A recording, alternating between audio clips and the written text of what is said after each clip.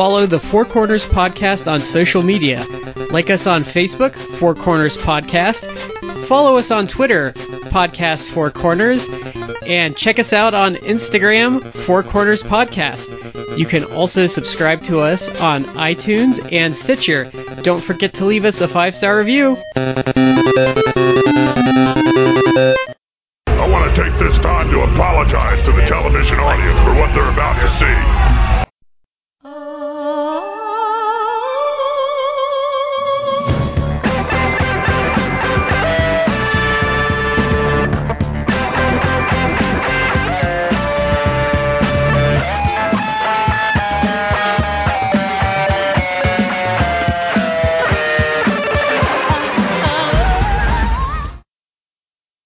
Ladies and gentlemen, welcome to the Four Corners Podcast. I'm Shad, here with Matt and Brad. Gentlemen, how are you holding up?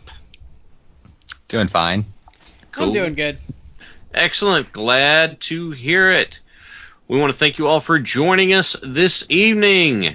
We know that things might be, at the time we're recording this, things are still a little bit tense and everyone's probably staying at home and all that good stuff, so we're happy to offer you just a little bit of fun, hopefully fun distraction from everything that's going on.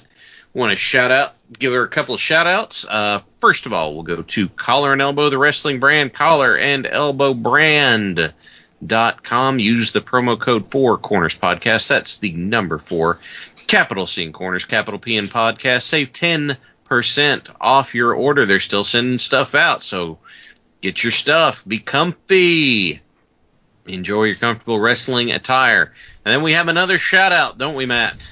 That's right. That's to Epico Cologne, also known as Orlando Cologne. Yep. And he has merchandise now, like on Pro Wrestling Tees. Yes, he does. Not with Collar and Elbow, unfortunately. No. But he does have a page on Pro Wrestling Tees. So if you guys want to help Orlando out and the Orlando/Epico. In these times, because obviously live shows aren't happening, then I would go over there and buy some of his merch.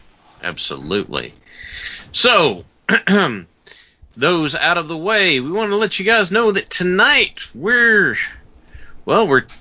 tackling it's hard to call it forgotten, but like a non-credited or non-discussed segment of wrestling history. Is that a fair way of putting it?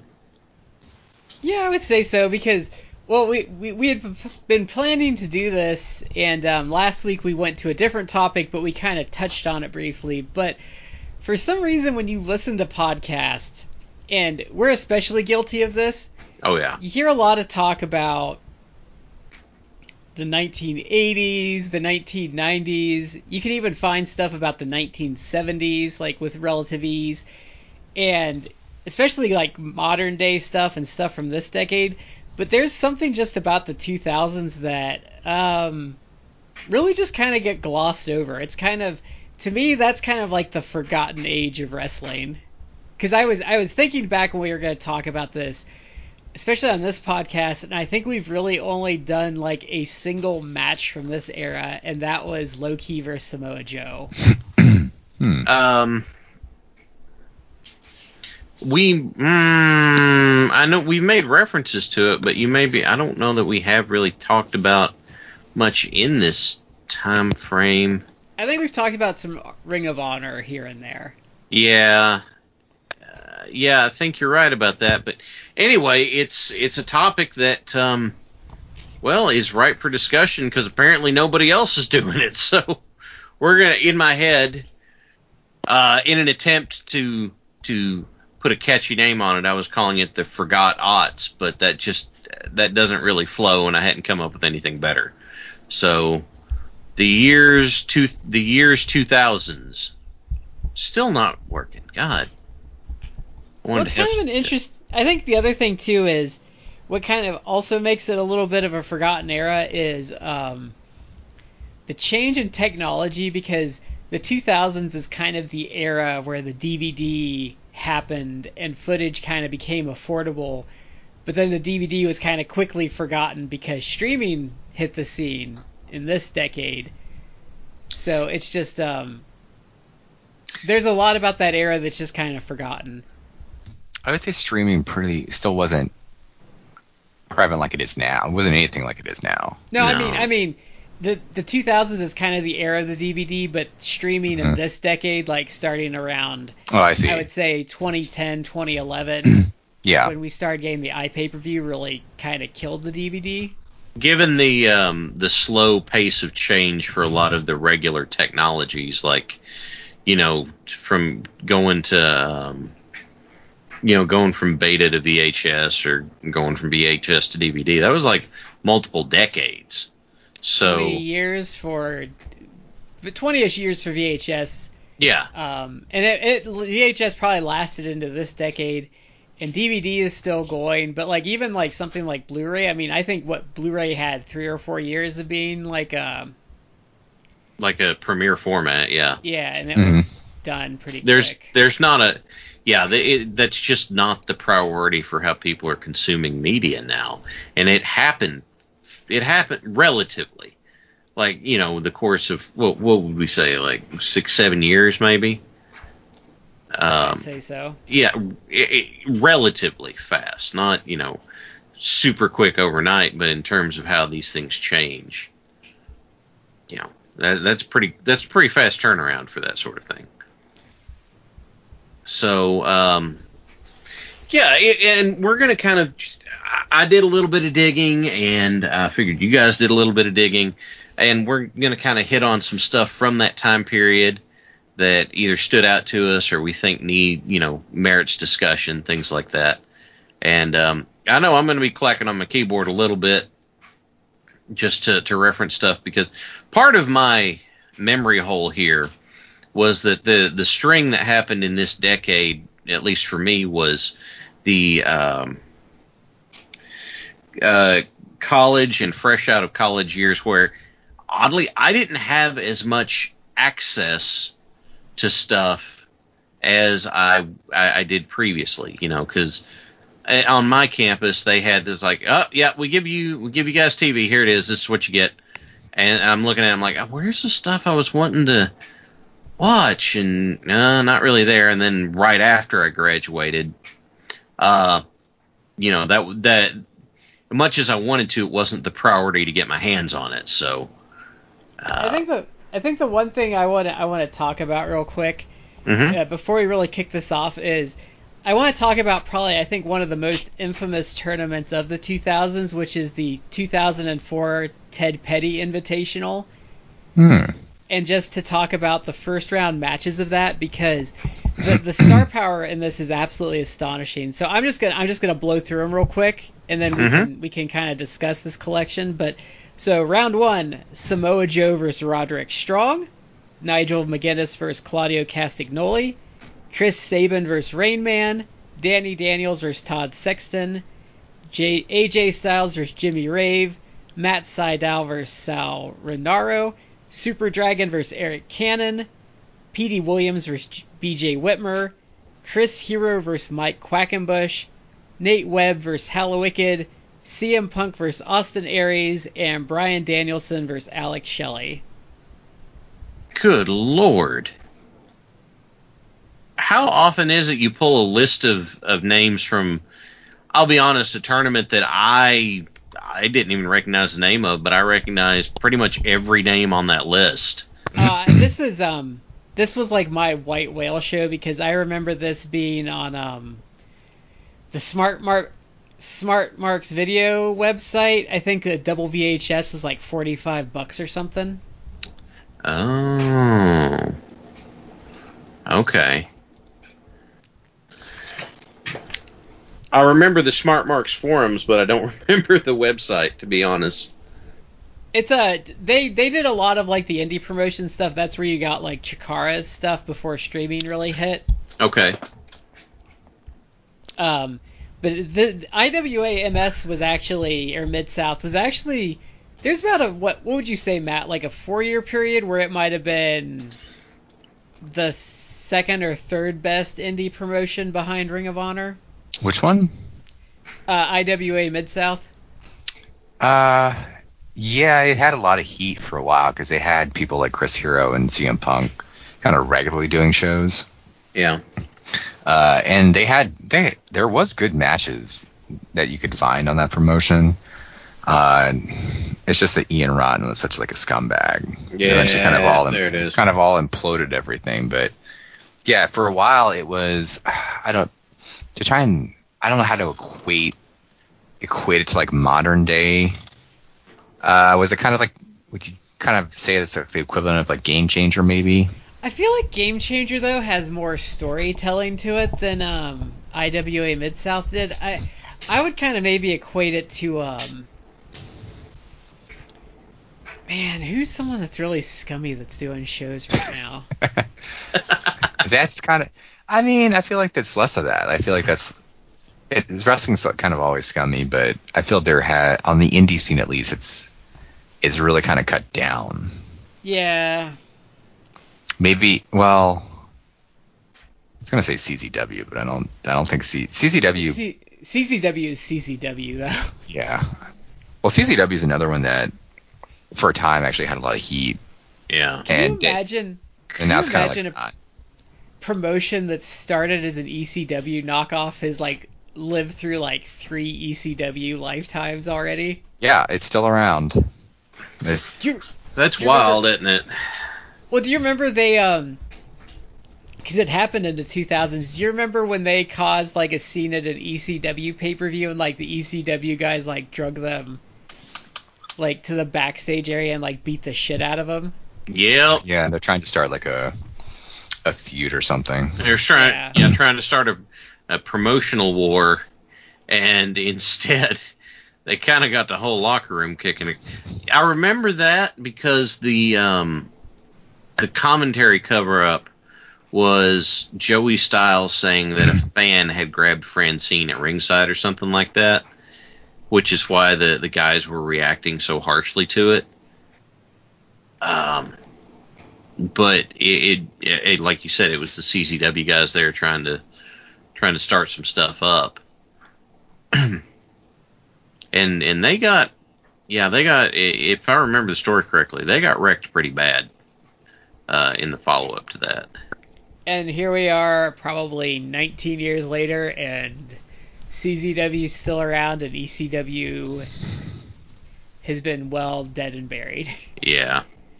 Even the WWE version, I mean, it's been dead and buried for a long time. Yeah. So I thought an interesting thing to talk about would be because I think I know for me and probably a lot of fans, this was a decade of change because if you were a WCW or an ECW fan, you found yourselves very quickly without a promotion anymore and stuck with a WWE monopoly that you may or may not have been okay with, and trying to kind of navigate the rest of the decade promotionless. Yeah, you definitely ended up as a man without a country, in that time frame, because it's like, well, what am I supposed to do now, right? Because this was, I get a little bit aggravated because there are some people that just romanticize the Attitude Era, and it's like, oh, it's the greatest thing ever, and I'm like, no, it really wasn't. And people they have rose-colored glasses on about it, because if you actually go back and look at it, like a lot of it was terrible. Bad. Yeah. The matches are just awful. And so the biggest thing. Okay, I'll put this out there, and I know we'll come back to it later. But the biggest thing that really screwed up my perception of this decade, whenever it comes to wrestling, is basically one word, and that's the invasion. What should have been? I thought you were gonna say Benoit. No, that would be my answer. The Benoit was awful. Don't get me wrong; it was absolutely awful. But when I'm looking at just from a strict business standpoint, what should have been the biggest angle of all time gets pissed away just I guess straight just due to raw ego or whatever. Like the opportunity to just make piles upon piles of money is pissed away. Well, the problem with the invasion too, though, is it was a panic move because the product started getting cold after WrestleMania 17. Yeah, because And like the ratings started tanking because remember they did that. They came out, they turned Austin heel. People really weren't feeling it, and then they were doing that 2-man power trip, and then they kind of buried the Hardys real quick. But then they did that. They did the feud with Undertaker and Kane, and like it just tanked everything. well, the 2-man power trip thing was hot, but that it was. I still think it was turning Austin heel at that time was a mistake. That Because then they kind of fixed things with Benoit and Jericho getting involved, and then Benoit just exploded his neck and was gone for a year. yeah. And like just this storyline that had some of the heat off of that match was just amazing. But then all the momentum died because Trips went down in the course of that match, and then Voldemort went down later. I know. I'm not even a Harry Potter guy, but I can't not do that joke. So sorry. I have to say that there was around this though, there was this 3-week period where Austin was having these just off the chart amazing matches with Benoit on TV. Yeah, that's true. We have a mutual friend who was at the what was it, 10 German suplex match. He was there that night. So yeah, I mean they were really just I mean so engaging, and watching on TV you knew you were looking at something special. But for me that's and we'll come back to the invasion later, and I'm sure we'll come back to Benoit later too, but I'm just throwing that out there. Sorry, I rambled all over the damn place on that, guys. My apologies. So I think where this decade gets a little forgotten for a lot of people is, and I think Matt's going to echo a lot of this, like if you were super into wrestling at the time but weren't like a WWE fan, like your drug of choice was probably Ring of Honor or Pro Wrestling Noah. And especially with Noah, you kind of had to be there at the time because I don't think people quite get it in the hindsight, and that just ended so poorly with Misawa dying. But I think that's where, like, if you were a super smart fan at the time, like Ring of Honor and Noah were it. Yeah, I mean, when Misawa died, that kind of was the beginning of the end for that company. And I hated the green rings. Yeah, they were very distracting. But Noah was pretty hot there for a good while. And 3 years, I think. Yeah, and it did die down a little bit, but it was still pretty hot. Like they tried to make new stars. The problem with Noah too, it's getting kind of really like esoteric, I guess, but the problem they had Misawa, they had Kobashi, they had Jun Akiyama as kind of like the All Japan stars that were still big. Yeah, they had they had Akira Taue and yeah, Vader. Yeah. And they tried to make some new stars in Takeshi Rikio and Takeshi Morishima. Morishima actually had some. He toured. I don't know if you guys remember this. He toured in the United States for a bit. He was with Ring of Honor. He was the ROH champ for 8 years. Yeah, he was. I actually saw they did in Ring of Honor in the late 2000s, very late 2000s, early 2010s maybe. They ran a few shows actually out of Manassas, Virginia, which is not that far outside of DC. And one of those shows he headlined it. I think he actually may have faced Nigel. Okay. But I can't remember. It's been probably like a decade since that show. They had like Go Shiozaki and Noah, but again, like once like Misawa died, it kind of like faded off. Even though they still had like good matches. They could have. I mean, they still. Go ahead. They had that Yakuza scandal, and that got them. I think. I don't know if that got them knocked off TV, but they lost their TV deal around that time, and that kind of really hurt them. And then Kenta was kind of keeping them afloat as their top star, and then WWE obviously signed him away, and then they just didn't have anything. Yeah, I mean, Naomichi Marufuji has been like the main star there for a long time, or a big star there. He's not really a draw though. But I agree with you, like that their inability to make new stars really hurt, and I know like Kabashi's big reign was a big deal at the time, but I think there was that match in late 2005 or so when he beat Akiyama that was the wrong decision in hindsight, and they probably should have had Akiyama go over. Mm-hmm.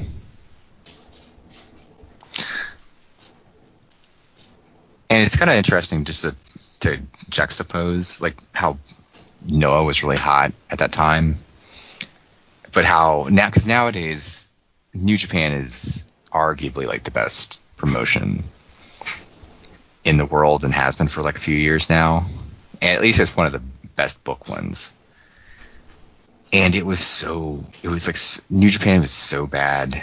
Oh, in the early aughts, like they didn't really start getting good until the middle of the decade, and that's when you had the first reign by Tanahashi, and then you also saw Shinsuke Nakamura actually with the title belt a couple times. Yeah, and he did pretty well. Like that was kind of like his coming of age too. But because goddamn Inoki, man, that's when his like fetish for shoot fighters really became a big deal, and then you had like Tadeo Yoshida like getting a run with the belt. Yeah, you had you just had all these like bland guys with like the kick pads and the gloves just crapping up all the cards. I think it was always rumor. Like the rumor was that, well, I mean, Inoki did love like mixed martial arts guys, so like Tadeo Yoshida got the belt because I think he like won one shoot match or something. Yeah, something like that. It impressed Inoki so much that he put the title belt on him, even though he was just not good. He was terrible. Like, and people didn't buy it. I also heard like the rumor was that he like owed money to the Yakuza or something for gambling debts. I think I've heard that. I've heard stories that,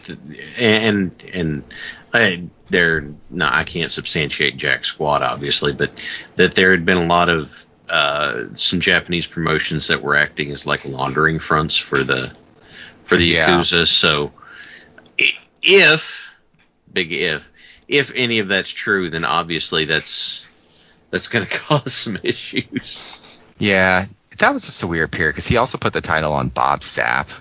Oh God! Oh yeah. So I remember because so let's take a way back machine before streaming was a thing. So, way back in the day, if you followed Japanese wrestling, you would get up in the morning and you would log on to what was the site's name, like Puresso Fan or one of those sites, and you'd maybe get some pictures and see the results. It was Puresso Fan. Yeah, that's a good call. And I remember logging on that morning, and there's a picture of Bob Sapp with the IWGP title. I was like, God fucking damn it. Don't hold back, man. How do you really feel? I was so...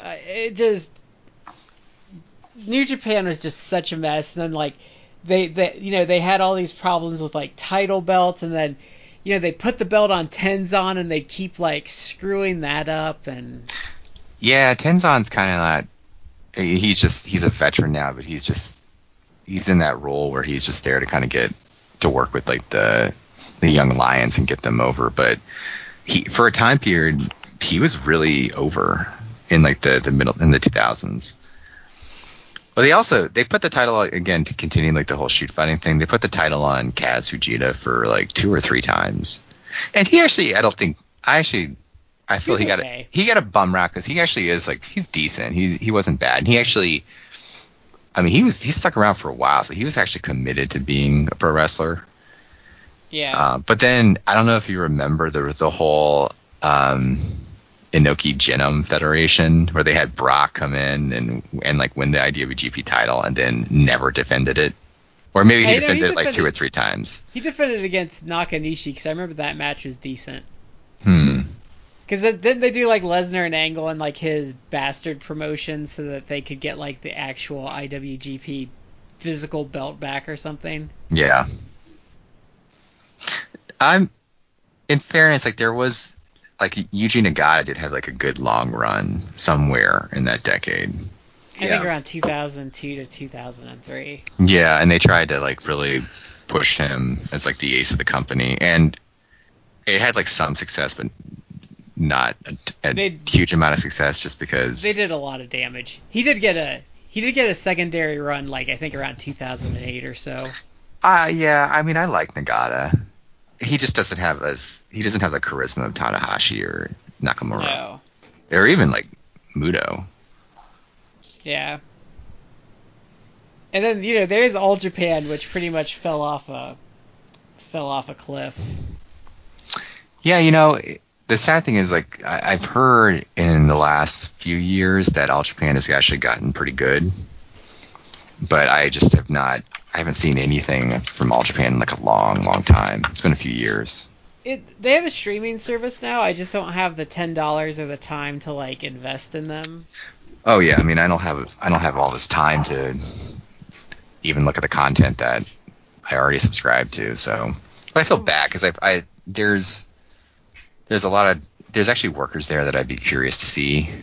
Like I've heard, who is it? Is it Kento Miyahara?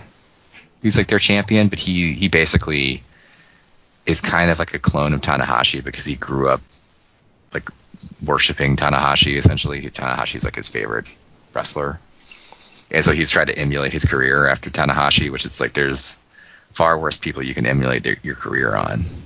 There was about an 18-month period where All Japan got better around 2005, 2006, where I enjoyed it, where Kojima was the champion, and they brought in like all these like WWE cast-offs and made them like a stable. Like you had like Jamal, oh yeah, D'Lo Brown, like Giant Bernard. I think Giant Silva. No, I don't think he was there, but they brought in like a bunch of like the releases, and like that was kind of an interesting era. I think Taka Michinoku and Kaz Hayashi were involved with that as well. But I thought that was interesting for like a brief time, but I don't think All Japan was particularly good at any point in that decade, and I never attached much to the 2000s stuff with them. Wasn't that I feel like we talked about this but that wasn't that like the whole Voodoo Murders stable? Yeah, that was Giant Bernard. Yeah, the Voodoo Murders stable, if you actually look it up like on YouTube, it was like gigantic because they just kept bringing people in. And the leader of that was like Taru, and Taru, I think he was like banned from the promotion for a while because he legit like beat the shit out of someone, like put him in a coma. Ooh. I think he like ended some dude's career.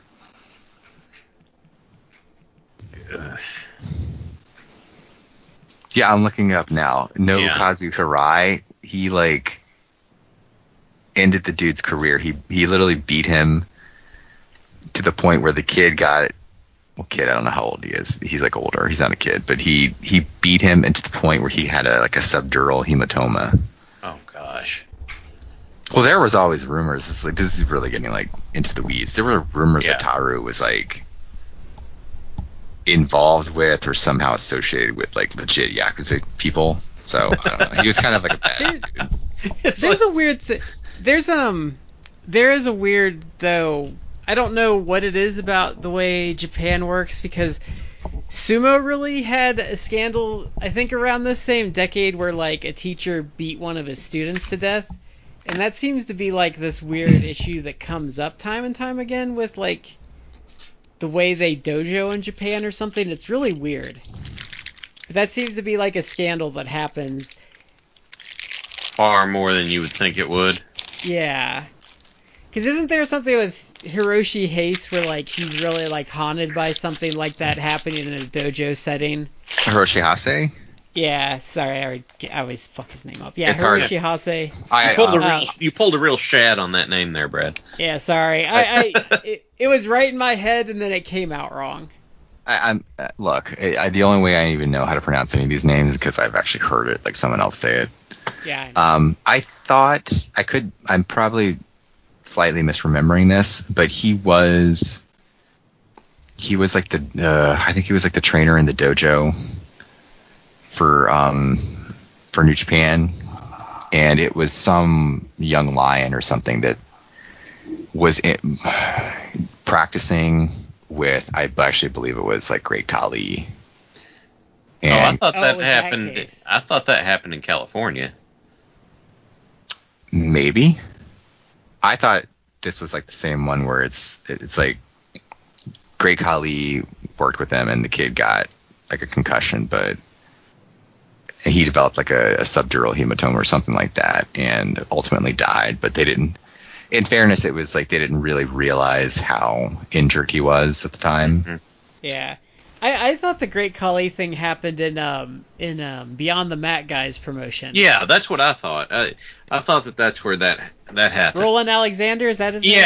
Yeah, I know the Roland part. The Roland part is right. The Alexander part might not be, but yeah, that's where I thought it had happened. I mean, I could be wrong. I'm way less plugged in on this stuff than you guys are, but that's honestly, whenever Great Khali has been on my TV, that's why I've always looked at him a little bit sideways. It's been like, okay, because I always heard conflicting stories of how that happened. You know, there was I think I'm mixing stories up.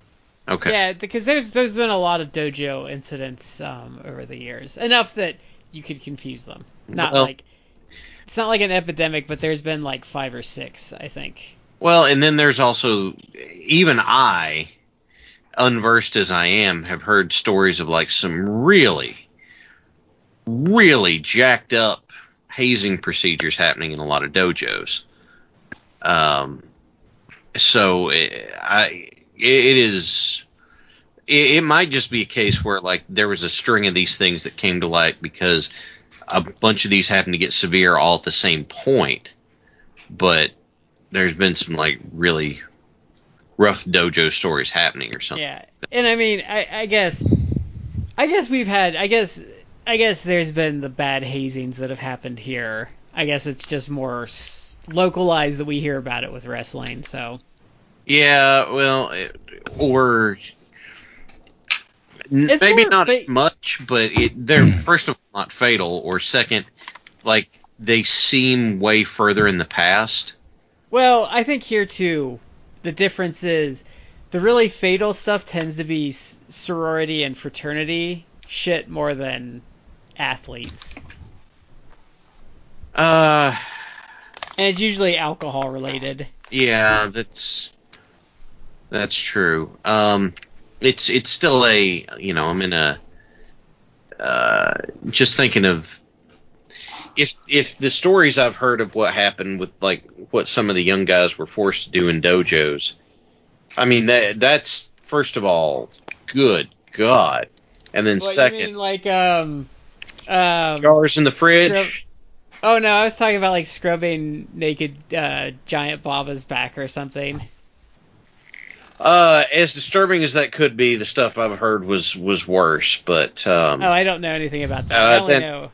Well, I think it I was only know that and how Johnny Ace got his job over there by being Mrs. Baba's favorite. Yes. Mm-hmm. She likes them blonde. Yeah. No, I'll tell you guys off the air because this is this is gross enough. I really don't want to put it on tape. Yeah. I don't want my voice saying some of this crap on recorded audio. So, but I don't know. It like you hear stories about new guys getting hazed in the States, and it's usually like you run them till you puke, or there's some guys who are like, oh yeah, you want to be a wrestler, huh? You think you're going to be a tough guy, and then they just drub the hell out of them. Or if you believe Hogan's story about what oh god, now I'm gonna Hiro Matsuda? Yeah, about what Matsuda did to him. Stuff like that. But those either they don't get out enough, or they seem to be old enough that sort of thing's not commonplace, maybe. Like, I didn't come across that. The stuff I came across was, it's like, don't disrespect someone in the ring, or they're going to stick you in the corner and just chop the living piss out of you. And then there's you want to stuff cry like about it. there's stuff back in the 70s. Some of that shit's really vile. Like, because they talked about was it Greg Valentine? No, it probably wasn't him, because he was in on it. It might have been Flair or someone that said, like, I think, like, Vern Gagne, like, training, they wouldn't even, like, smarten you up until, like, you were going to go out there for your first match. God, that sounds like so stupid to me, but I never ran a promotion, so I guess who am I to say? That's just dumb, though. Like, how are you supposed to properly train someone to do? I don't know. I think they put guys in a lot quicker back in the day, though. Maybe, but I'm sorry, I've kind of pulled this. Because I think like Piper. I think Piper basically had minimal training for his first couple matches. Yeah. That's. I think I remember a story like that. But I'm sorry, I pulled us like way the hell off the point. Yeah. Going back to Japan, though, the other thing about this decade, and it was a promotion I enjoyed for a while. Dragon's Gate came about in this. Oh yeah. Decade, and that was so. Shad, I know you probably haven't seen it. It's kind of Lucha meets Puroresu.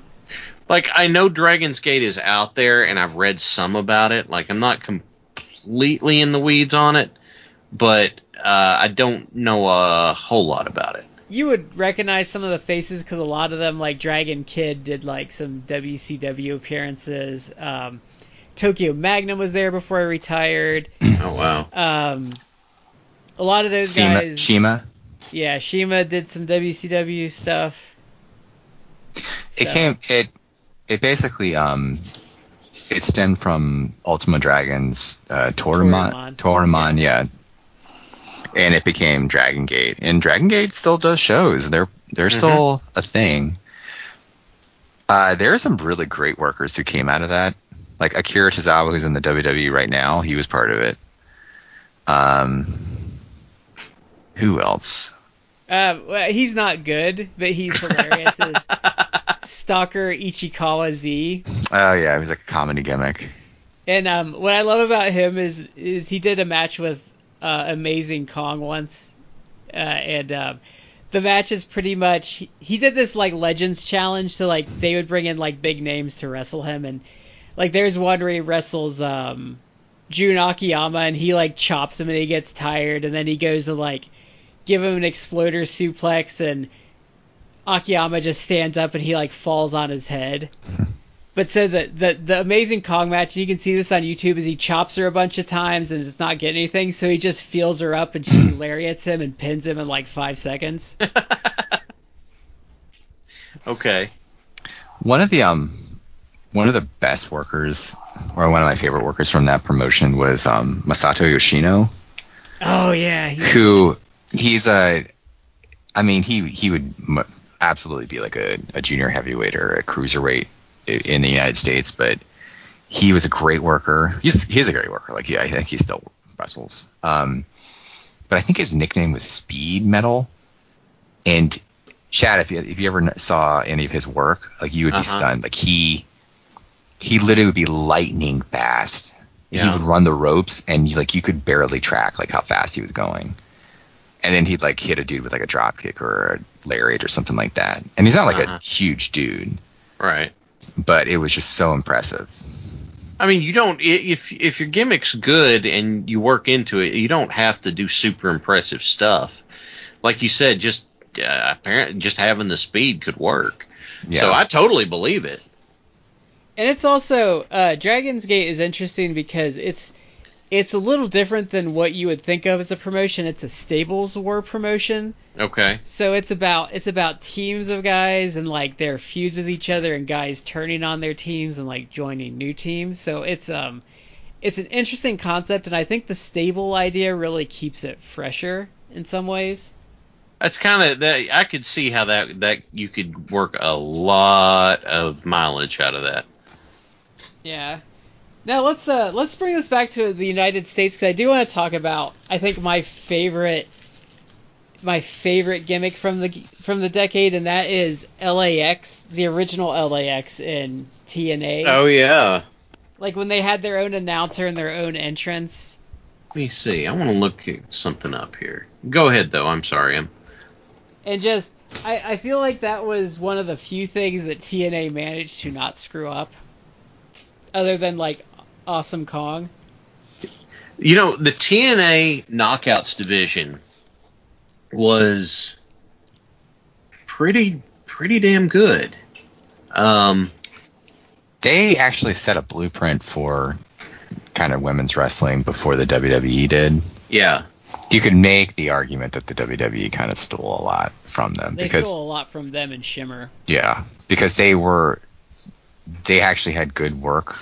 And the women actually got really over to the point where they were the highest rated segments for like a year. Yeah, and much like how women's wrestling is presented now, like it was presented as like legitimate. It wasn't just, here's two models that we gave the most minimal training to, and they're gonna like roll around on the mat for like 3 minutes. Like that's basically how WWE women's matches were like in the aughts.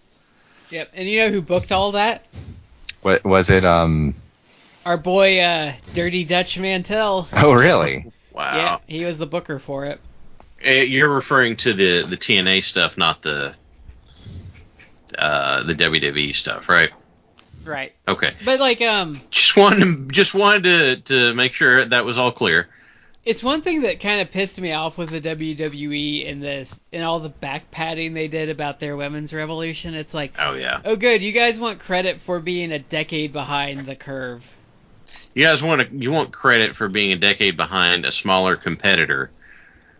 And a promotion built entirely on women's wrestling. Yeah. That you stole most of your talent from. Right. See, okay, here's the thing where, like, I knew that Shimmer existed, right? I knew that they were doing a lot of stuff and that sort of thing. In the limited access I had at the time, they didn't end up on my radar. And it's not because, good wrestling's good wrestling. It's just that didn't come up for me. So I found out about a lot of Shimmer stuff later on. Shimmer's had a very I could do a whole thing about how backwards Shimmer's distribution is and how you can't get any of the recent shows because they stuck to a DVD format for too long. Mm-hmm. And then they embraced streaming, but they don't get their shows up quick. So yeah. But Shimmer's just never had a good distribution model. That's a shame. That's really a shame. I also, just for kicks, that we could hit on this later, but 2002 is whenever we had the early formation of NWA TNA. So that was who at the time no one predicted would last longer than like 3 months, 6 months at most, and here we are, almost 20 years later. Like 18 years later. It's funny.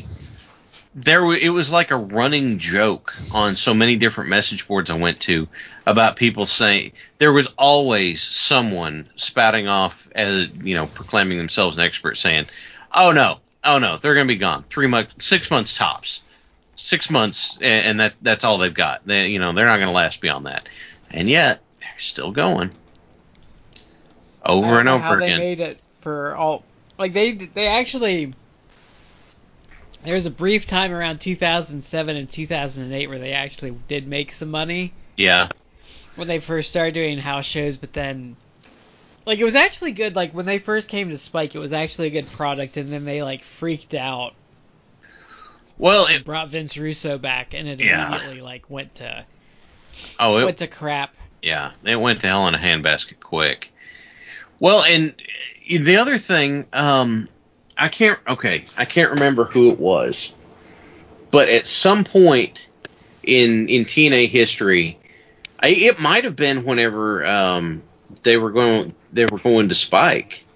They were like, "Look, yeah, we want to bring you guys on, but Vince Russo can't work for your company. We don't want him. We don't want anything. We don't want that guy to have anything to do with our television." And they were like paying him under the table and having him like write stuff for him. Oh no, that's what got them thrown off of Spike. Okay, that's what I thought. Like Spike TV actually wanted to buy in like around that time. Yeah. And Dixie freaked out because she would have lost control. Yeah. So like they actually had a TV network that wanted to buy in. They could have been. They could have been if way she more hadn't been established. A dunce, they'd be on Paramount and they'd be on that probably on that, was that Danzin? What's that thing that Bellator's on? DAZN? I think it's DAZN. Yeah, whatever that is. They probably would have been on that like their pay-per-views probably would have been on that. So are you saying that she sabotaged that so it wouldn't happen, or did she just panic? No, she pretty much spent like the last 8 years that she was there like sabotaging anyone that was trying to wrest power from her. Well, yeah, but I mean with the Spike thing. Like it's actually impressive to a degree that she actually out-carnied Hulk Hogan and Eric Bischoff. Like that's true. That's very true. Because remember, she even stabbed Corgan in the back. Yeah, she totally did that. After basically he totally bailed them out. Yep. God. Okay. Sorry, I'd finally run that down, and then I wanted to bring it up, and then I realized that I'm totally derailing you guys' your stream. So I apologize. No, it's interesting. It's interesting to talk about their missteps of like until Anthem bought them and somehow like they figured it out. Something straightened up, right? Getting off that Panda money.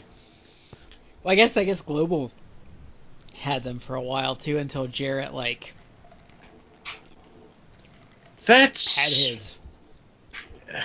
had his alcohol problems. Yeah. I'm still not entirely sure what happened with Global Force, but that's another thing for another day. Yeah, I don't know either. Okay. Honestly, it just seemed like that was going to be a push at the next big thing, and then it is gone. Well, there's this time like because TNA kind of just managed to last long enough to get on like. Because remember they were on Fox Sports for a while, and then they kind of proved they had a following, and then got on Spike a year or so later. Yeah. They managed to limp their way into TV deals. And that's really... They were the only company really able to do that, other than Ring of Honor getting like a syndicated deal. But you know, what AEW did is really kind of astonishing, like when you look at the struggles of like promotions in the 2000s, because no one was getting TV deals. No, nobody was. Well, I could I could guess that part of that has to do with the fact of someone in those meetings would be going, why would we want to compete with WWE? No one can compete with them. They have a monopoly on it. And so there's this popular perception that no one could compete with it, while there are people wandering around looking desperately for an alternative that was easily accessible. I actually disagree with that. I think the problem is that WWE was such low-grade trash in the Attitude Era, they kind of scorched earth. That is a everything. very good point. That's a super good point.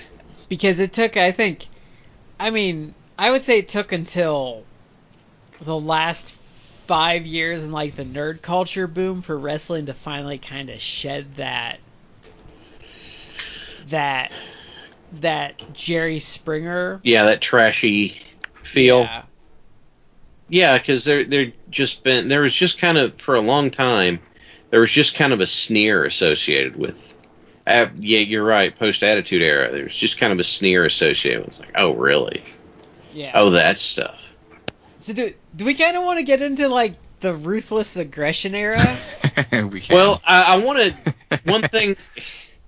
Ruthless Aggression. Yeah. God. What is like the years of the Ruthless Aggression? Is that like 2004 to like 2012? Hang on. Before we do that, I want to touch one thing before we go there.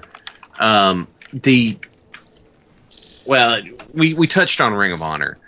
For me, that was like, even if I couldn't get my hands on it, I would have some friends that would like take pity on me and send me stuff now and again. And so I have maybe I still have it on an old hard drive somewhere, but like the best of 3 series, Punk v. Joe. Like I ended up getting people to send me a bunch of Joe stuff. Shocker, I know.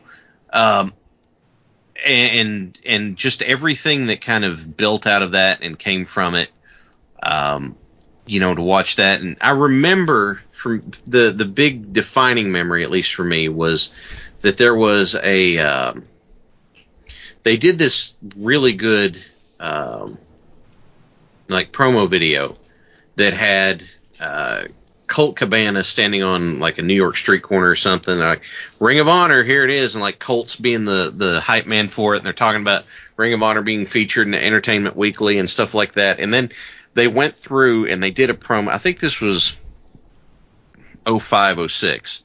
They went through and they did these promo spots all in a row of everybody who was working there. And if I remember, Low Key was in it, Homicide, Joe, Nigel, Jimmy Rave, AJ, BJ Whitmer, and did he team with Roderick Strong? No, he probably had a couple partners. Like he and Dan Maff teamed for a while when they were in the Prophecy with Christopher Daniels. And then his big team that had like them turn on each other and have a big cage match was Jimmy Jacobs. Okay. Roderick Strong was in there. Christopher Daniels was in there. Like they went, like they did a really good job marketing all of those guys and making them look like a big deal and being real interesting. And that's why I bought the very first Ring of Honor show on DVD at like a Sam Goody or something. Well, they had Eddie worked 2 shows for them. Yeah, maybe 3. He did. There was that brief period where he was released, really for substance abuse issues, I think. That was his. That was a wellness violation or something. Well, yeah, that went back to Eddie's. Basically, his opiate addiction after his car wreck that just about cut him in half. Yeah. But that was his redemption tour. Mm-hmm. Is they cut him. And then he went out and he did all this crazy good work on the indies in this time frame. And like Ring of Honor was, I think, the biggest place that he went to go work for in order to prove, no, I've still got it. I've got it together. I'm showing you that I'm still worth it. Because, he absolutely was. But that was a big of good stories of that decade. Eddie's redemption arc is a huge one. But he wrestled He wrestled the SAT with Red, and then I think he wrestled Super Crazy on like the first show. Yes, I believe that's right. That sounds right anyway. But we got to, so that was like a big standout for me in this time frame. And like if someone were to ask me in WWE alternative, I'd tell them Ring of Honor. I don't know. There's too much. Just difficulty in obtaining and too much of a culture gap for me to get my hands on Japanese stuff, it seemed like. But anyway. Well, I mean, the Japanese stuff was hard because you had to find someone that had good quality, a good price, and then you had to wait for those VHS tapes to show up in the mail. Yeah. And really, I mean, it probably took, sometimes it might take 4 or 5 months until a show that happened was available here. Yeah. It was more like 3 months. Would you say 3 months, Matt? Yeah, that's probably about right. Yeah. But then, Ring of Honor had the whole Rob Feinstein on Oh my God. Perverted Justice. Oh, yeah. Yeah. I remember when that broke. Holy hell. So anyway, Ruthless Aggression era. From what I'm looking at, that seemed to be from about like the first brand split era, like 02 to like 2010, 2011 or so. Okay. So that's it. God, that was a weird time period. It was.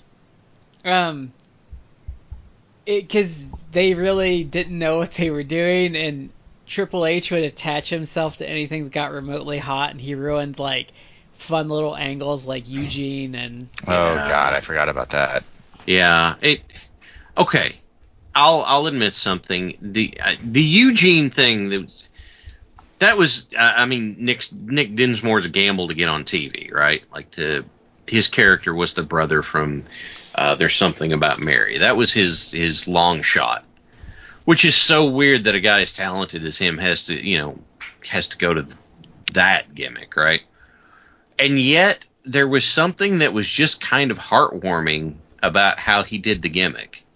Well, I liked how when he was having that feud with Coach and like Cade and Murdoch, they kept thinking they had him, and then someone would come out and save him. Like they had that tag match where Coach and Cade had him cornered, and they're like, "You don't have a partner," and then like Benoit's music hits, and then they're just like, "Oh shit, we fucked up." They were the one thing that they did in this era is they were good about having like bully heels catch comeuppance kind of regularly. Yeah. That drifts around in the back of my head is you'd have someone doing something like that, and then this kind of crap would happen, and they'd be like, oh God, no, because this had the era where Flair like assumed that was like right after the invasion, I think, but no, maybe right before it, like assumed partial ownership. I'm remembering this wrong, aren't I? No, that is that. No, that yeah, it was post invasion. That was like right after. Yeah, that was like the night after. Yeah. But they did not hesitate to have, with the exception of Triple H, other heels would show their ass, a decent amount of the time. So not Triple H though. No. Never Triple H. Is he effing going over? Yeah. That was the. But I liked the brand split era, that first brand split era, because it got. We were fortunate enough to have show splits where it was like, hey, are you a work rate guy? SmackDown is your thing, man. Hey, are you I don't know, if you just prefer to watch wrestling on Monday, then here's Raw. It's, and I'm not being fair, but that's how it felt to me. Well, I liked when they split off into ECW and you suddenly got these like mid-carders getting like absurd amounts of TV time. Like one of my favorite acts from the decade of the 2000s that most people probably didn't even see was Mark Henry doing the World's Strongest Champion with Tony Atlas as his manager. I barely Feuding remember with that. Feuding with Matt Hardy. Like, it was awesome. It was a reason to watch ECW every week. Yeah, I won't lie to you. Like, I forget a lot of this decade, to be honest with you. I kind of vaguely remember that one. Or like Matt Seidel's like run in the WWE. I do remember Seidel being there because he was the first person it felt like, caveat there, it felt like he was the first person on, wide distribution TV post Kidman to do a shooting star press that looked good. Because, look, I like Billy Kidman, but his shooting star press always looked awful. And it hurt some people too. So then you had Well, he hurt himself that one time on SmackDown where he like did it and totally like ate shit on the ropes. Yeah, because he didn't get enough forward motion. He just kind of looked like Kidman always looked like a dead elk shot out of a catapult when he did his shooting star press. That's an oddly descriptive phrase. Yeah. Well, it worked. To be fair, it worked as a member of the flock. Like it worked for that, but he just always kept doing it that way, and I was just like, oh God, this is. Well, the problem is in WCW he was over enough that he stopped doing it. He started doing that kind of that variation of the Unprettier. He did. He did at the end, yeah. And then WWE made him start fucking doing it again. And then he just like... He was coming in, he couldn't be using somebody else's move. Yeah. But... I don't know. You had Bourne show up and do that, and it was really catchy and really impressive to watch. So, that was nice. And he had a team with a run with Kofi for a while, because they were Air Boom, I think. Yeah, I think so. No, it was Air Boom, I think. Yeah, because Kofi would boom, boom, boom before he did his double leg drop, I think. Yeah. I think God, so. the desperate scrambling to try and find a catchphrase that'll catch on is just... I remember from Cena's early run when he was doing like the early rapper gimmick was he was teaming with Bull Buchanan. I think it was Bling Bling Buchanan. Yes, you are right. It was Bling Bling Buchanan. I remember the SmackDown, because the only reason that took off is that he dressed up as Vanilla Ice at that one Halloween SmackDown. And I'm not naive enough to think that it was like they really just let something unscripted like that happen. But it felt like whenever they panned to him, and they're like, "Oh, you're Vanilla Ice. What, do you think you can rap or something?" And he just like started going on it. That seemed like a whoa, did this just happen kind of moment. Because you remember, this was the era when Cena first debuted, and he came out in his like powder blue and white to challenge Kurt Angle. And then we got that call back in the Firefly Funhouse. What makes you think you can challenge Kurt Angle? Ruthless aggression. And it's like, okay, pushing the catchphrase a little hard there, guys. Well, I remember Cena, he was on that Discovery Channel documentary. Yeah, he was. His signing was. Yeah, you're right. What was that called? I don't know. I could probably find it on... You could probably find it on YouTube just by looking at Discovery Channel Wrestling the Prototype. Yeah, because I remember I can see the promo he did in my mind right now, but I cannot remember what that was called.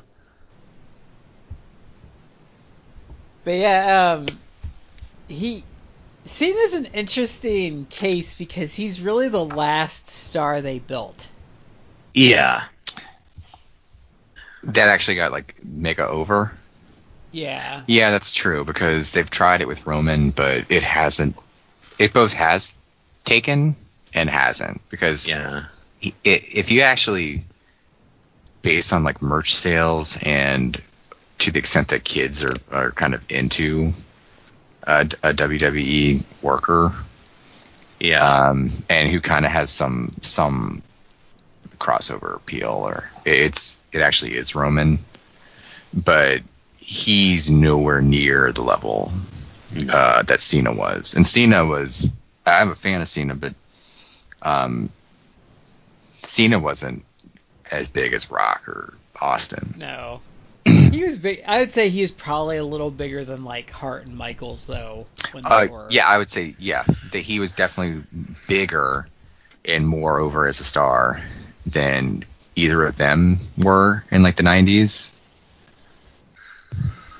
How much of that is, well, I'm not going to be fair in the way I say this, but how much of that do you think would fall to the idea of him being, just the atmosphere around him? Like, there's not really any competition for it. I would say he benefits because he can go on Saturday Night Live and be good. Okay, that's fair. Yeah, good luck doing that with Shawn Michaels in that time period, right? Yeah. I mean, Cena does have, in fairness to him, he does have actually charisma, and he actually has good comedic timing. Yeah. He was great when where he really showed a lot of potential as his guest appearance on Psych. I never saw that. I didn't either. It's a solid show for like all but the last season. Okay. I remember the thing that I hold is this is the big way I know that Cena's got like more chops than you might think was his just Lance Catamaran. Yes, that was great. It cracked He the hell up. I was sitting there talking, right? Sorry, man. I absolutely love the Southpaw wrestling, and I wish they would do more of that. They wouldn't put it on Raw, but I mean, if you can't do like live shows because of the coronavirus, then I would love for them to just kind of get, if they're going to be filming stuff, then do some stuff with do more Southpaw in some fashion. You can green screen a lot of that crap. Yeah, the not Ric Flair impersonator. Mm. And it's actually Ric Flair. Yeah. It's like, try the woo chicken, like woo mashed potatoes. See, that's part of the reason that I was surprised that they getting rid of Anderson and Gallows. Like, like those guys were just, I mean, huge for doing that kind of silly stuff, and they made it work really well. Yeah. Sorry, not going to keep funny people around, I guess. But what I was saying is the Lance Catamaran bit.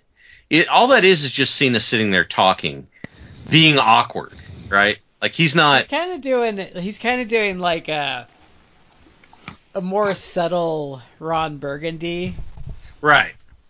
But he's just kind of sitting there being awkward, and then he'd reference like his one job as an anchor in Utica, and it cracked me up. So it's like I look at that and I'm like, I know Cena's got chops. He can be funny. I'm sorry, Brad. Go ahead. Oh no, I was gonna let you finish. I didn't mean to. No. I'm done. Go ahead. Oh, and his co-host always kind of passed out next to him. Just laying there, never really doing anything. Like, okay, we know like that Jericho was capable of doing that sort of stuff because we remember the conspiracy victim angle and that sort of thing. But Cena had a legion of rabid haters that didn't seem to want to give credit that he could do anything well.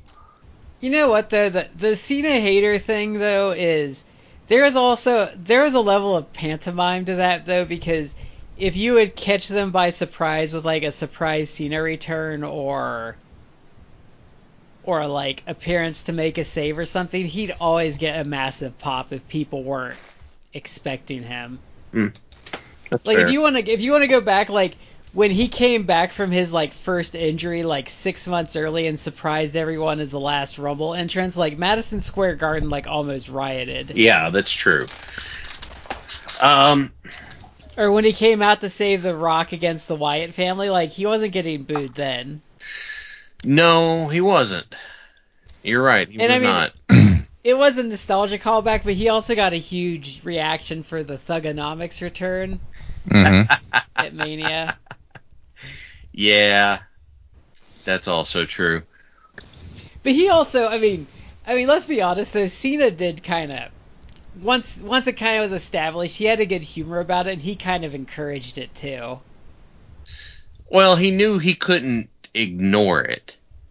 So he just he would like wink and nod to it, because what else can you do, right?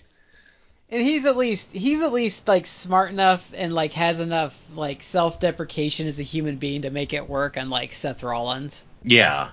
It's like Rollins can't stand to have anybody get anything over on him. But I don't think Cena would have been able to flourish the way he did without that brand split. Like it was a pretty bloated roster at that point. And so with Well, no, because Triple H would have gobbled him up yeah, the second he was getting hot. over, yeah.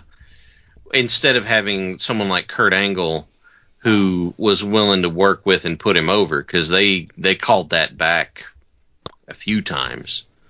Well, remember he got that really early title shot against Lesnar Yeah, as a heel, and that's a really bizarre one. It's like face Lesnar versus heel John Cena, like around. What was that? Was that like I think it was like May of 2003, 2004, maybe. yeah, and the whole thing was just built on the fact, because I don't know if Lesnar was out or hurt or just not answering, but every week Cena would run his mouth, and it just went from, oh, this dude's talking trash thinking he can get over on Lesnar, to like they were gonna have a full bore, like full placard tail of the tape fighter card match on SmackDown one night, and it seemed like a big deal. I bet that was after the Mania where Lesnar fell on his head doing the shooting star press. Probably. So that might explain it. I don't know how close it was to it, but probably. Well, I forget, like, Brock Lesnar's first run is really condensed into, like, a short period of time. Yeah. Yeah. I still wonder what happened from a guy who did that shooting star press so much. Because everybody, it seemed like, I should rephrase, it seemed like everybody knew that Brock was going to shooting star press at the Mania match, right? Like, everybody was like, oh yeah, we'll be seeing that shooting star press in this match. But when he under-rotated and crashed like that, everyone's just kind of like, oh. And then he just does an F5, gets the belt, and then sits in the corner with a dazed look on his face because he concussed the hell out of himself. Well, aren't WWE rings like really screwy compared to like a normal wrestling ring? Like they're bigger. They use different types of ropes than. They use ropes instead of cables. I guess it's just for aesthetics, but that means you have to replace them a lot more often. Their ring is bigger, and it's a lot bigger. Yeah, isn't it? Like, it's like 2 feet bigger on each side. It's like, isn't it like 20 by 20 instead of like 16 by 6, like something like stupidly bizarre like that? Something like that. I worked with a guy who had a tryout with him, and he was telling me about it. It's like, you're running, and you go to hit the ropes, and you ain't at the ropes yet, and so you're just trying to keep running because you know you're going to hit them eventually. Because weren't they back in the day like notorious for having like hard boxing rings? The original ring was like, because this is in one of the Foley books. The original rings were really hard, and that's what that's what Foley took the dump on for that Hell in a Cell. Was that crazy hard ass ring? Ooh. Mm-hmm. Yeah, they didn't have give because I think the rumor was is like, if it's got any give to it, then everyone's going to look at it and be like, oh, this is, look at that ring. Of course it's fake. And instead it was really, really solid, which God, screw bumping on that. But then you had,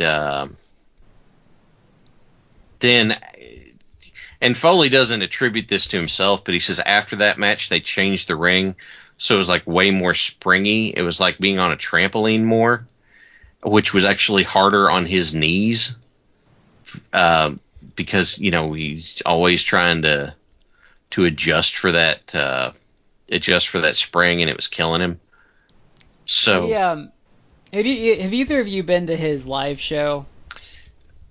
No, you recommended it to me, but I haven't gotten to go. No, I've not been. He talks about that and like what was going on. He said when he came to after he went through the top of the cage, because he said that was the worst part, and he was like legit knocked out. He said he came to and the first thing he saw was just Terry Funk's shoes with no Terry Funk in them and being really confused by it. Well, that's fair. Yeah, that's fair. And God bless Terry for buying time like that, I think Cornette too has talked about WWE rings, because I think he's talked about when he worked there, like he had gotten a big fight with them because he wanted to like get better rings. I know he got in a fight with them when he was running Ohio Valley, because they treated him like a subsidiary when they didn't own him. He just worked with them, and so they would send him like ropes, and he's like, we don't use ropes, we use cable, so we don't have to replace them all the time. I'm like, well, we'll send you extra. He goes, I don't want to use them. Well, we really want you to. I said I don't want to use them, and then like John Laurinaitis would threaten the contract or something, so it'd be like fine, and that's how Mark Henry got hurt, is the rope snapped and dumped him on his shoulder or something. There was a time in the 2000s where OVW was considered probably like the best booked promotion and the biggest drawing indie promotion in the United States. Yes, it was. Which one? I'm sorry. Ohio Valley. OVW. Yeah, it was for a while. Because they used to do those Six Flags shows, and I think those drew like thousands, didn't they? Yeah, they did. And on those Six Flags shows, they would, since they had the working relationship, they would get like big WWE stars to come in. And when they had Batista as the Leviathan, who came out of like his debut was, I think the Disciples of Sin like conjured him out of the Ohio River. Yep. Yeah, Sin, who was the manager. Did you get the TV, Shad? No, I didn't. That was the damnedest thing. I was like an hour and a half away from Louisville, but I didn't have access to the TV. That drove me crazy. I tried to figure it out for years. Wow, they didn't. You would think that they would. You would think they would at least put it in there, because I mean, I bet if you had the TV, you would have driven to a couple of shows. Yeah, well, okay. To be fair, part of that time period is when I was in college, and the TV that we had is the TV that they gave us, and then the other part of that was I didn't have right after I finished grad school, I didn't have like TV at all.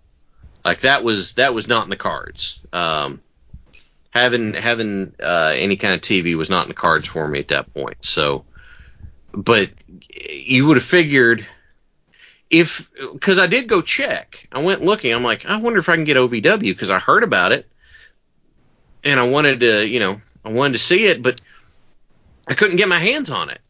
Like nowhere. And they had like the really big it was described as the TV station radio that would knock birds out of the sky. So how in the hell did I not get it just south of Lexington? I have no idea. That's crazy. Yeah, I agree with that. There's actually a series Cornette does on his podcast where he deep dives OVW, and it's very interesting because he he keeps pretty extensive records, so you get a real look into the results and what he was doing at the time. Yeah. But my favorite story from that is I guess they had Mark Henry because he was losing weight and rehabbing. Yeah. So he said that they were doing this thing where he was like bending this like steel pipe or something, Yeah. and then they'd have someone from the crowd like come in and try and do it. And Cornette's like, well, what you know? Like one of those raw-boned hillbilly fucks came in and like bent that pipe right up. That's the problem. You always got to be real careful about who you call up for that stuff. Well, that's what they when Andy Kaufman was in Memphis, he wanted to do it shooting. Jerry Jarrett's like, he's like, dude, are you sure? Like, there's some women out here that'll fuck you up. You get a good old Southern gal on a kick, and she'll light you up good. Yeah. Oh. Well, there was one. I think her name was Foxy. Like, gave him like some legitimate issues, like because he didn't shoot and he won, but like she gave him. Well, and then they brought her back. Like Yeah, and then she they quote worked at the unquote second. trained with Lawler, and they brought her back, and the stipulation was that if she won, then Kaufman had to marry her or something like that. Yeah. But yeah, that's what that was Jarrett's reaction. It was like, are you sure you want to do that? Because I would not screw with some of these Yeah. people.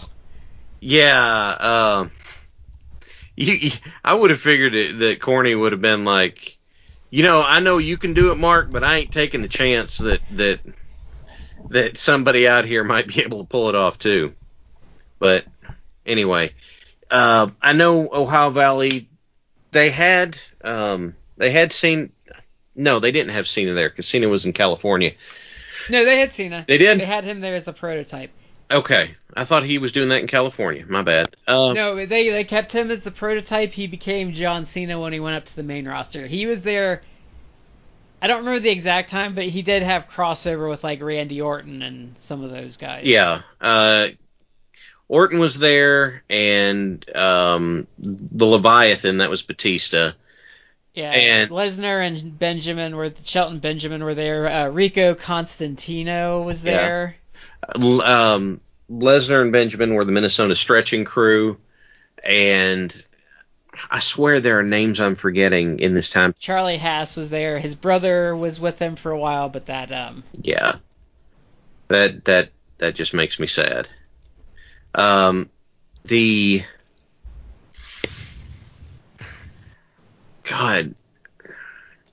I'm trying to put this together because there's somebody else that jumped out at me that was there, and now I can't remember who it was. there was a lot of Yeah. CM Punk was there actually. Oh, was he? Yeah, towards the end, Cornette was gone by I think the time Punk came in. But yeah, he did a tour there. I think Colt Cabana did. Well, Colt Cabana was signed by the E as Scotty Goldman, and then they never did anything with him.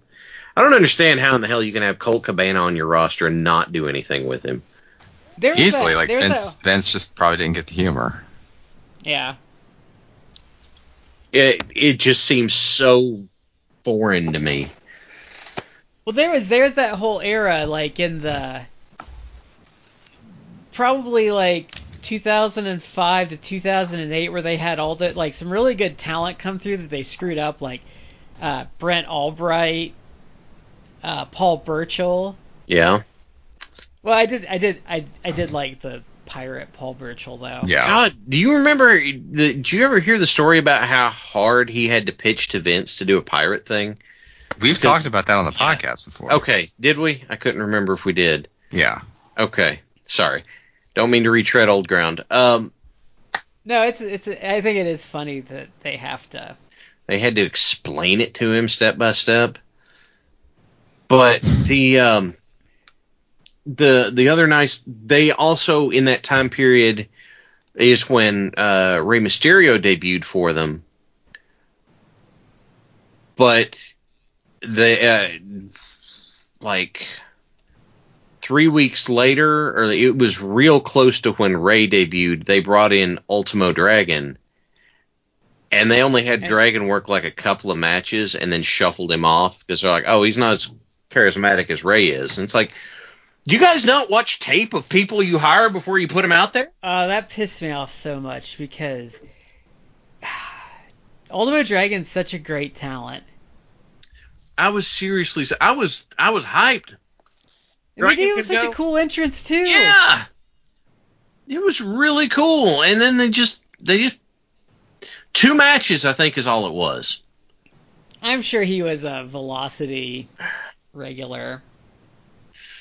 God. Well, I totally had forgotten he was there. I totally forgot. Yeah. Yeah. But we did get see this time period. There is a really nice thing that happens in this era has the SmackDown 6, which led to a lot of really fun matches and feuds that rotated back and forth between. I think it was Edge. I thought you were going to talk about Ray. the untimely death of Al Wilson. No, I was not going to talk about that.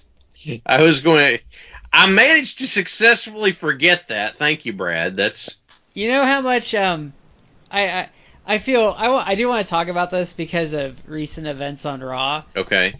I feel like a lot of smarks from that era owe Stephanie McMahon an apology for blaming her for the Al Wilson angle when, by Paul Heyman's recent bookings of Raw, it was obviously a Paul Heyman angle, and he should have been blamed for it. Oh yeah. God, that was so bad. That angle was so stupid. Can we talk about Tori Wilson real quick? I never understood why she had a continued job for so long in wrestling. Like, she really didn't have any charisma or any real use.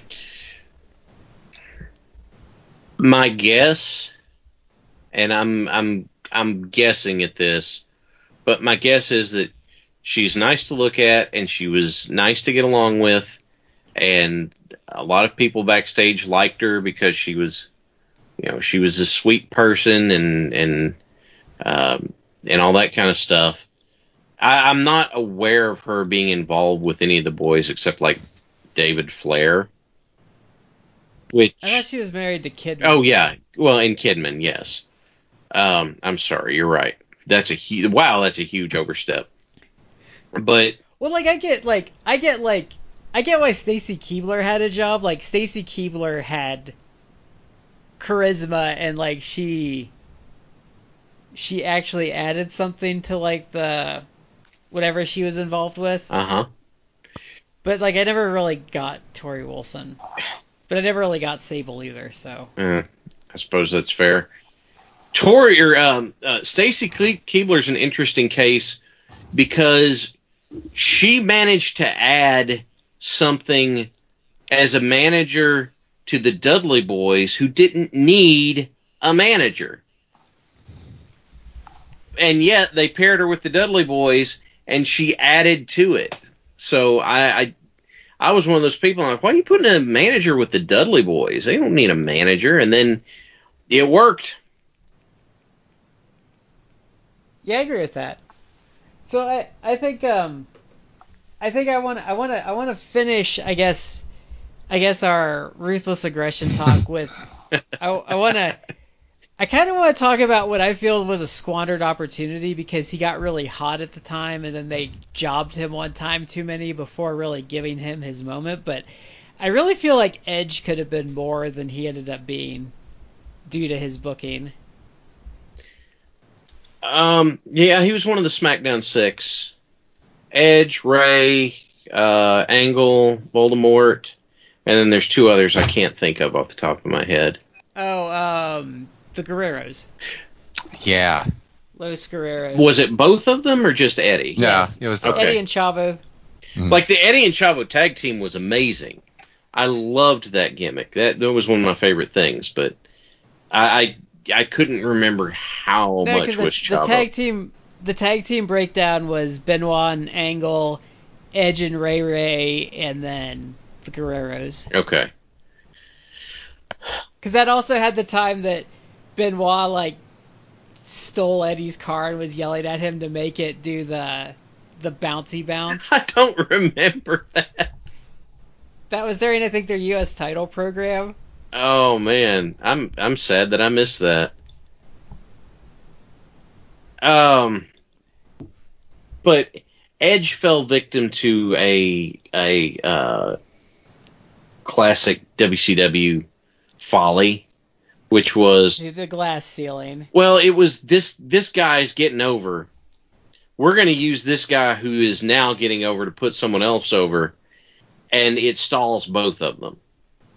Well, it was more like we're gonna use him to put over Triple H and Shawn Michaels. Well, like they had him work a program with RVD, and neither one of them came out of it looking strong. So it stalled them both RVD's out. another good one they botched. Yeah, they didn't get RVD, right? Like they just didn't. By the way, RVD's shoot interview with Kayfabe commentaries is really good. His Shawn Michaels impression is amazing, but they didn't get what who they really just didn't understand RVD, so they didn't do everything with him they could have. I still love when he won the title, and he's like, "Look, this one spins." Yeah. That. And then him and Sabu got caught smoking weed in a car, and it was all over. Yeah. Oh, I forgot about that. Yeah, that made me sad because it was like, oh man, this is going to be really cool, and it's gone. And oh, he's a pothead. Yeah. But yes, I love that line. It's like, I'm the world champion. Look at this belt, and this one spins. How did they keep that same gimmick belt for so long? Like everybody else who gets a gimmick belt, it goes away as soon as they lose the title. I used to love that because in one of the Raw and SmackDowns, like when they were coming out, you could hit a button to make it spin. See, I didn't like that belt. I loved his spinner US belt. I was okay with that. But that one I wasn't crazy about, and it drove me nuts that was like the title belt for like 5 years. Yeah. That's what I'm saying is I don't understand. I don't get it. They haven't, honestly though, they have not had a good world title belt since probably the Attitude Era one, like the big circle one. Like I didn't really care for the one that followed that. The one that like Lesnar had and all that. Then they had the spinner belt, but I don't like the modern belts either. The modern belts I hate. I'm not, especially the blue one. Yeah, I'm not really a fan of the design. It's too it's too toyish, I think. Yeah, I could see that. Cause you need it like it's I don't know, like a belt should be gold for starters. Yeah. The Raw one, whenever they first did it, they debuted that, and I was sitting watching it at my desk, and my wife was doing something, and I looked at it and I went, "You got to be kidding me!" And she goes, "What?" I go, "The world title belt looks like it's on a roll of fruit by the foot." I also think a belt needs to be big. Like that's what I love about the WCW world title. Is like it's got some heft to it. Oh yeah, God, I love that belt. That's for me. That's if you say wrestling belt, that's what it comes to mind for me. Odd exception, at least for me on the current era belts not looking good on anybody. The exception for me is I think that belt looks really good on AJ. Like, I don't know why it's different for him than everybody else, except maybe I have rose-tinted glasses or something, but it seems to work for him, and it doesn't seem to work for a lot of other people. He could coordinate his attire to it. That probably helps.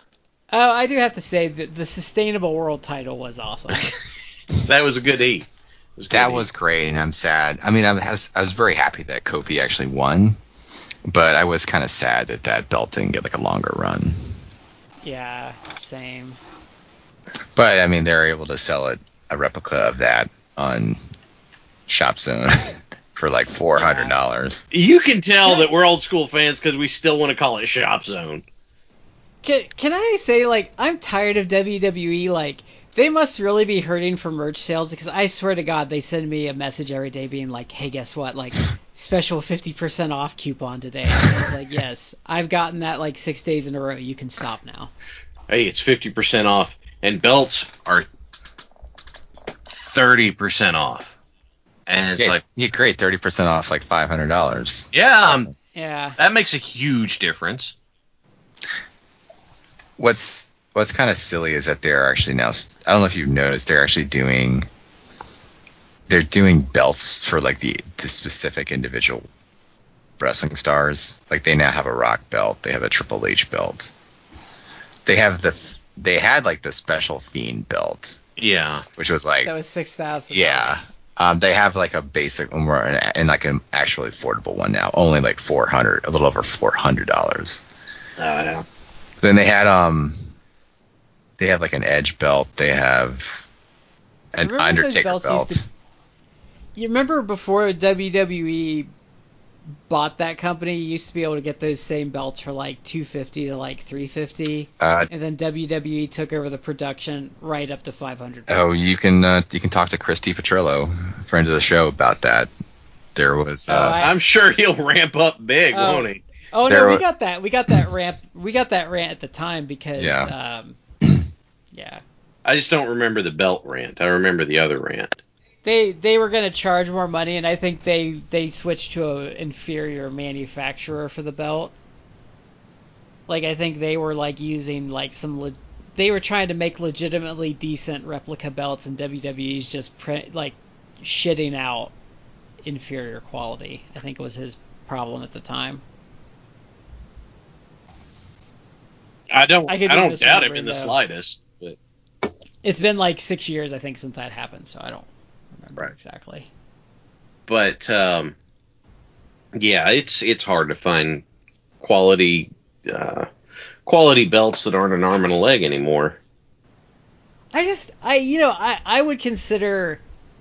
Do either of you own a replica belt? I know, Shad, you have your custom one, but like Matt, do you have a replica belt? The only thing that I have is like a toy belt. Like I don't have an actual like replica belt. I do know people who have them. Like our friend Damien, he has like a few. And at his wedding, actually, he brought them to the wedding so people could basically pose with them for like the photos. That's hilarious. I think I remember that. They are fun to hold and take pictures with, but I just can't justify paying like $400 for one. If there was one I could get for like, if I could get like, my favorite would be like the big gold belt.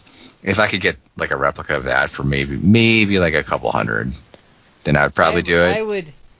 I would if I was in the right mood and it was like the classic IC title belt, you might be able to convince me, like, if I just got like my bonus, to spend $300 on it. But that would be the absolute max, and it would have to be the right circumstance. Like, but in probably a normal circumstance, like $250 would be as high as I'd go, and even then, I'd probably still be like, nah. Yeah, the only reason I have mine is because it was, like I'd said before, it was mine. So that's the only reason I have it. But I only paid $200 for it because I found someone who traded one in for a different belt. So I didn't realize that could be a thing, but I guess I shouldn't be surprised that it's a thing. But you can find some that run less. They're just not as, they're not as well put together. So if you're going to get it and you're going to keep it on your shelf, that's totally cool, and it'll do great for that. But if you're wanting to get it out and walk it around and stuff, you're going to want it to be made of some sterner stuff, because otherwise they just shove cardboard in the straps. Yeah, and the screws that hold the plates on will just rip right through it because it's not made with real leather.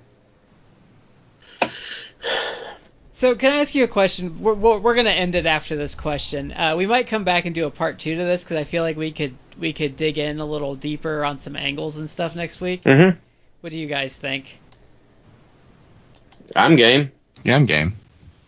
So Shad, someone who has worked as an actual wrestler and has held a legitimate title belt for an indie promotion. Mm-hmm.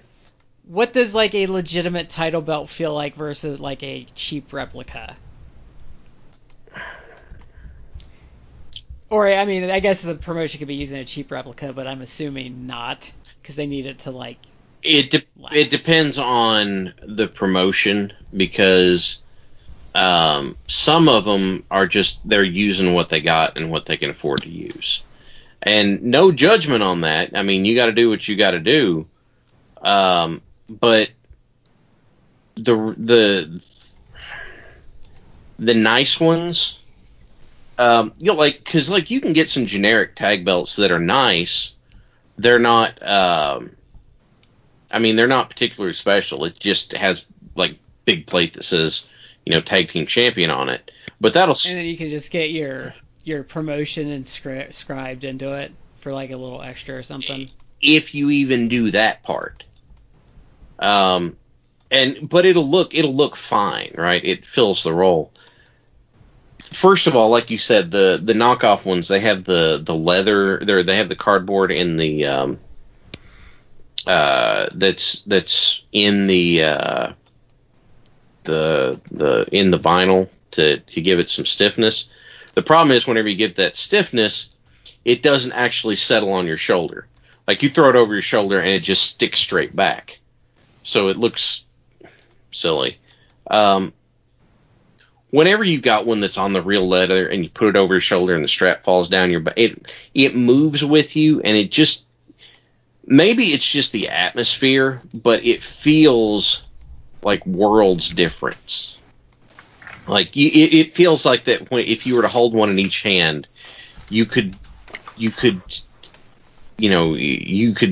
with your eyes shut. If you had your eyes shut and someone put one in your hand, you're like, which one's the replica? You could tell without missing a beat. Do you get that nice like leather smell to like a real title belt? It depends on whose gym bag it's been in. Oh god. Now, funny story, and I'm not going to put a name to it, but there was a guy in a promotion I was in. He was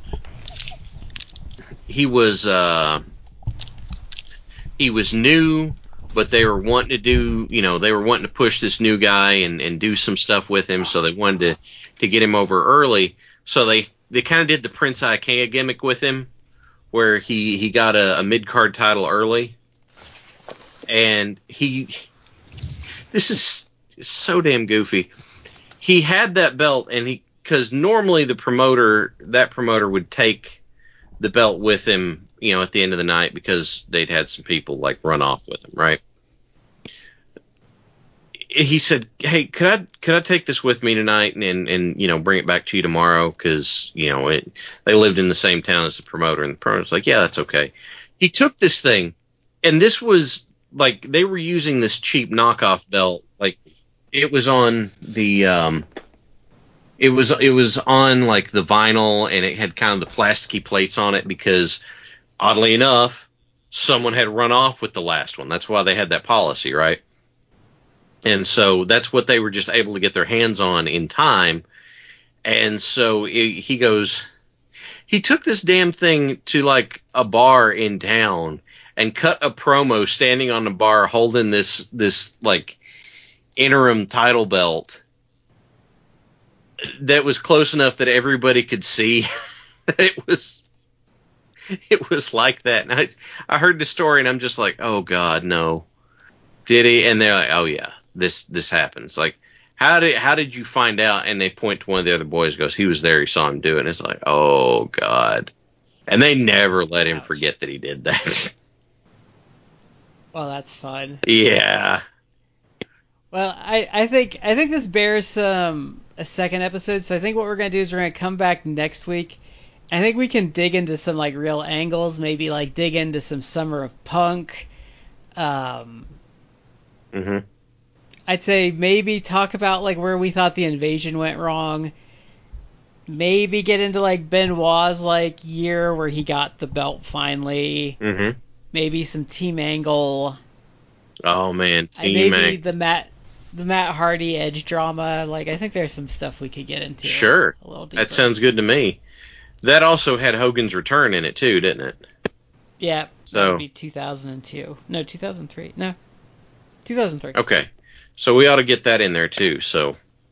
Yep. All right. Well, hey, we want to thank everyone for joining us. This is part 1 of our 2-parter. We'll be coming back with more of the forgot aughts, or God, I've got to work on a better name for that.